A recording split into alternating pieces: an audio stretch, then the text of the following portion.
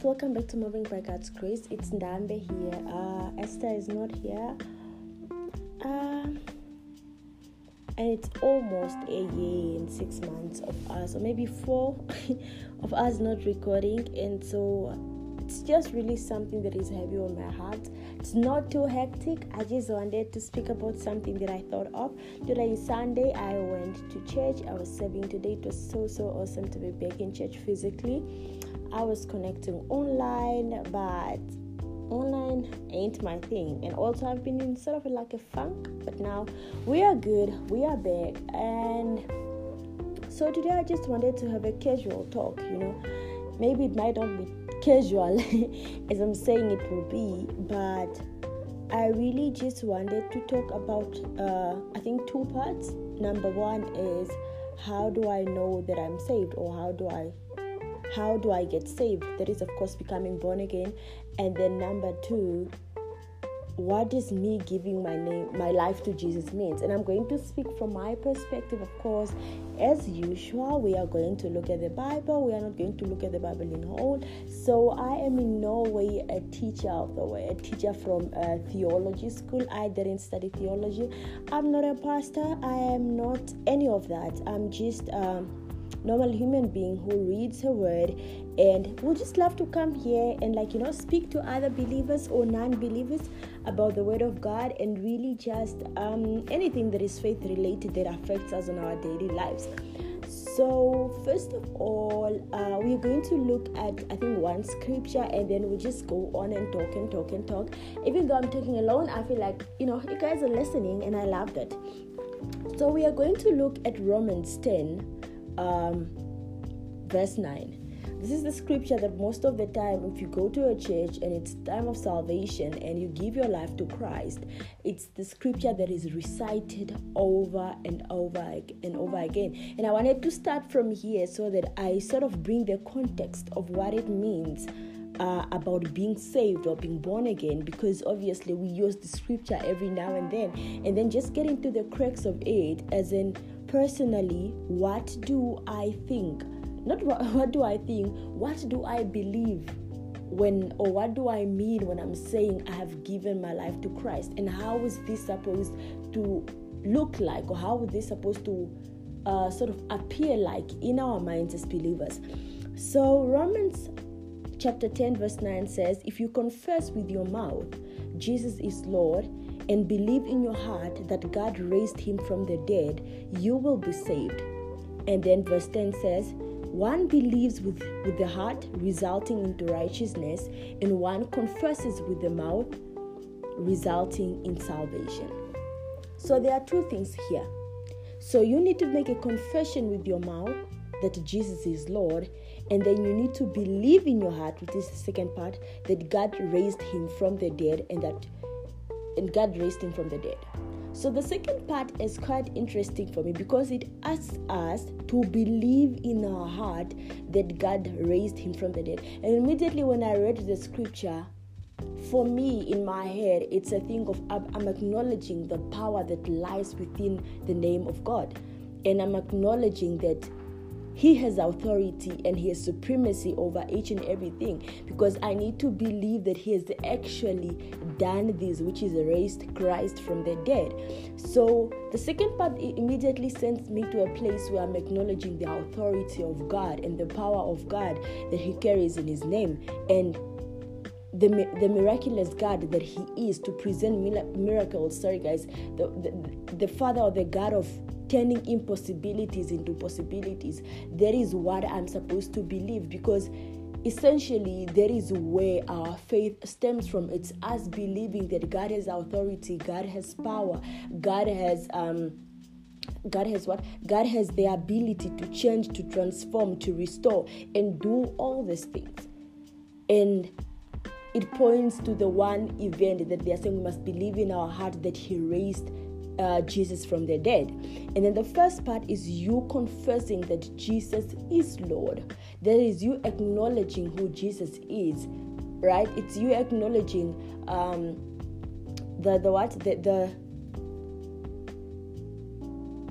it's you basically acknowledging, that Jesus is supreme, that Jesus is Lord, and you understanding and you coming to terms with the fact that nobody else is Lord other than Jesus, and you making that confession out of your mouth, then you will be saved.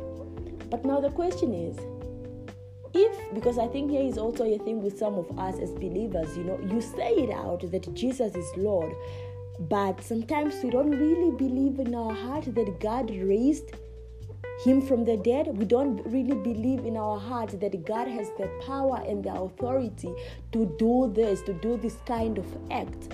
And as a result, for me, I believe that, and I feel like if these two things are not done, then subsequently I am not saved, because it doesn't help if I confess with my mouth that Jesus is Lord, but then I don't believe in the power that God has that raised Jesus from the dead. I hope I'm making sense.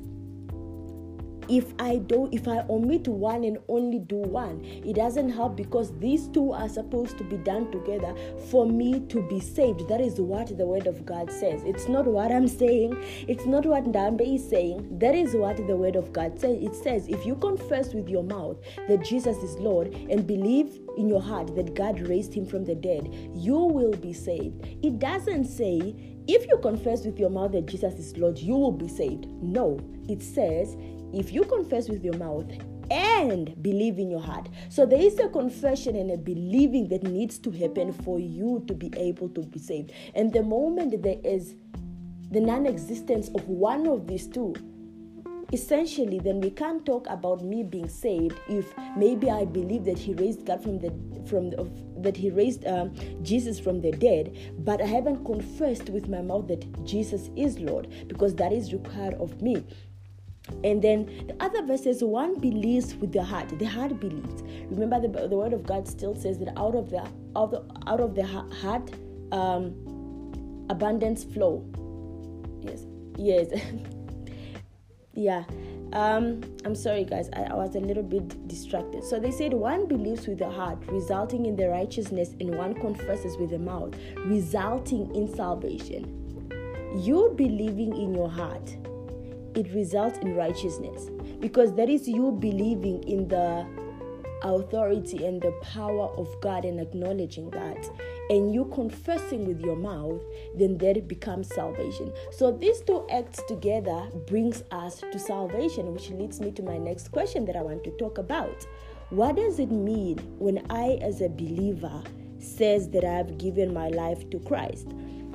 The other time I had a conversation with my friend, and we were talking about what do we actually mean when we say I have given my life to Christ. And there's this example that my friend gave me, and she said, when you gift somebody a present, right? So when you give them a present, you give it to them, relinquishing any rights or any authority or any control you had over that present the moment you hand it to them, right?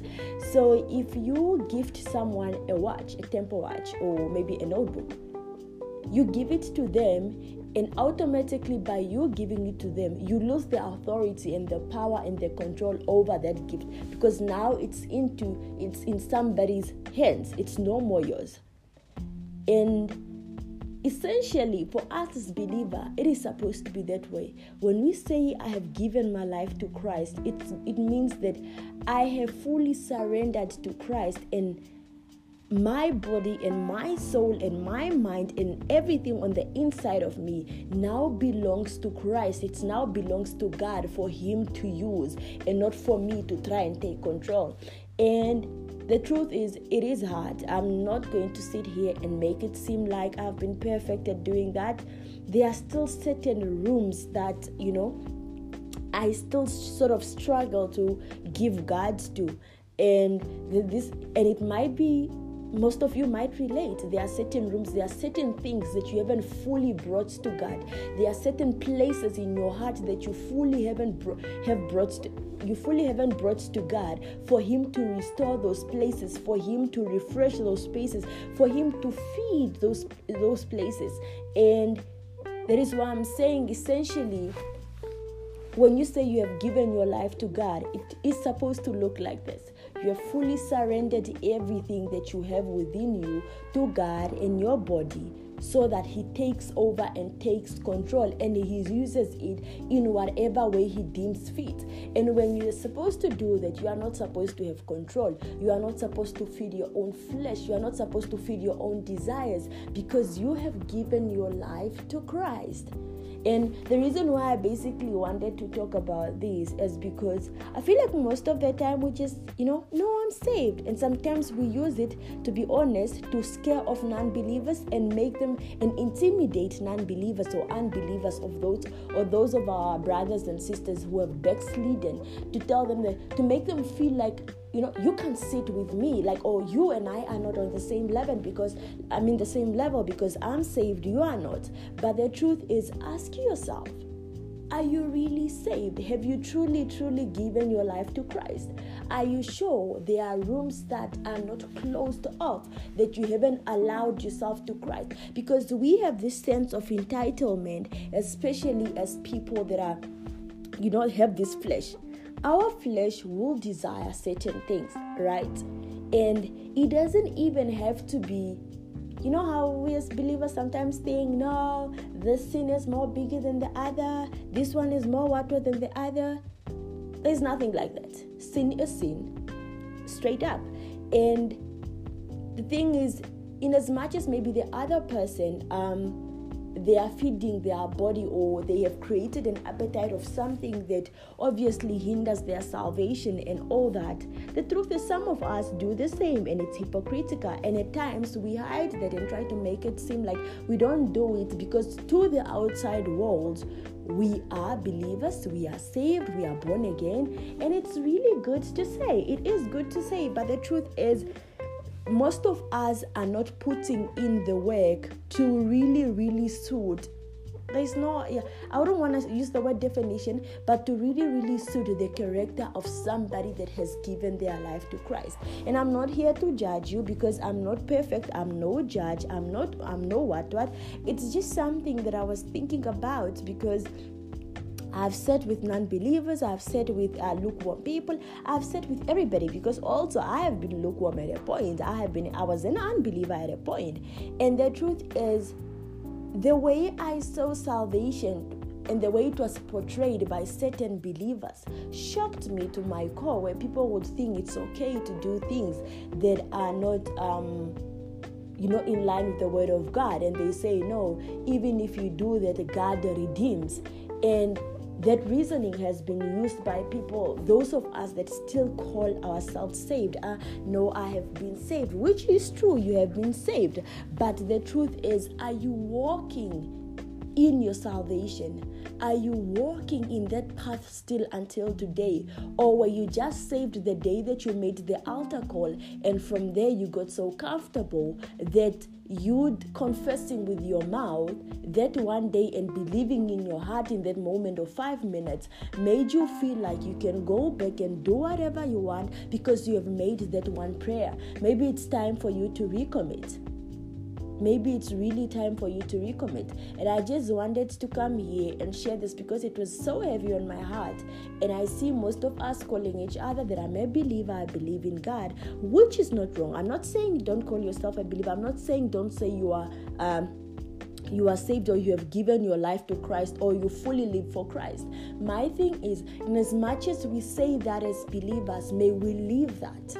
That is my biggest prayer, and I pray that God, that as we call ourselves believers, oh Father, that we truly live up to that. And it's not just something that we use to intimidate people. It's not just something that we use because we want to be categorized as different. It's not just something that we use because we don't want to be seen as sinners. It's not just something that we want to use so that we are grouped a different way and we are seen a different way. But it's something that we live by each and every day. That is really where I'm coming from, and that is my whole prayer for each and every person that is listening. And I know it might be offensive to you. You might be like, but Ndambe, we are bound to make mistakes. And I understand that. I get it.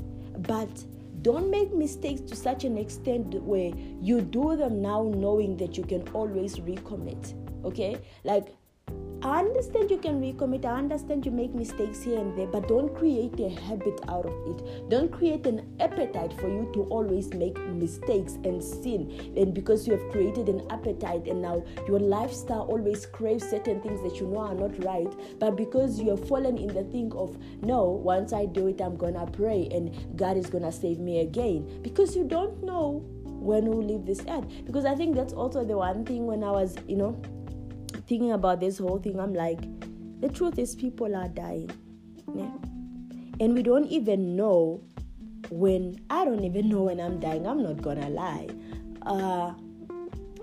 I don't know when other people are dying. And I think especially when we talk about salvation, I think it's very important for us to understand what we say when we are saying, as believers, when we say we are fully living our lives to Christ, or I have given, especially the part of giving your life to Christ. I think I strongly believe that we must see it as you giving a gift to somebody, where the moment you give that gift for somebody, you give them control and authority to use it in whatever way they want. And excuse me, I'm so sorry. Bless me. I'm so sorry, guys. You give them the right and the control over that gift, and you now cannot go back and say, okay, cool, I blessed you with a kettle. Can I please come? Or you can't say, I blessed you with a kettle as a gift, but can you bring it back just so I use it for 2 days? Like, no, you don't do that. So if you don't do that with the presents that you buy for people, why must you do that with the life that God has created for a purpose and has given you when it's time to give your life to Christ? Why do we do that? And I'm saying we, because the truth is I have at times also done that, where I'm like, oh no, I'm a believer. If somebody asks, obviously, I'm going to say I'm a believer, I'm saved, I've given my life to Christ.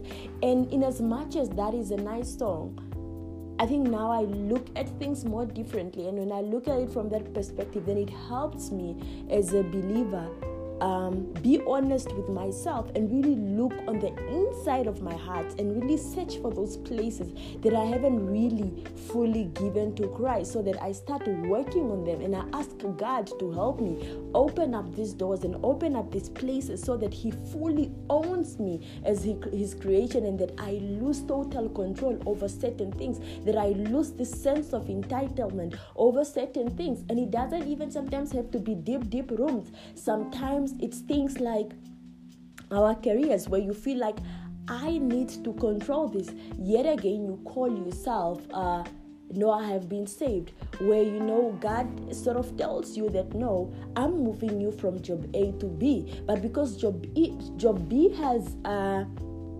lower salary than your job A, you don't want to move. Why? Because you don't believe that God is going to provide for you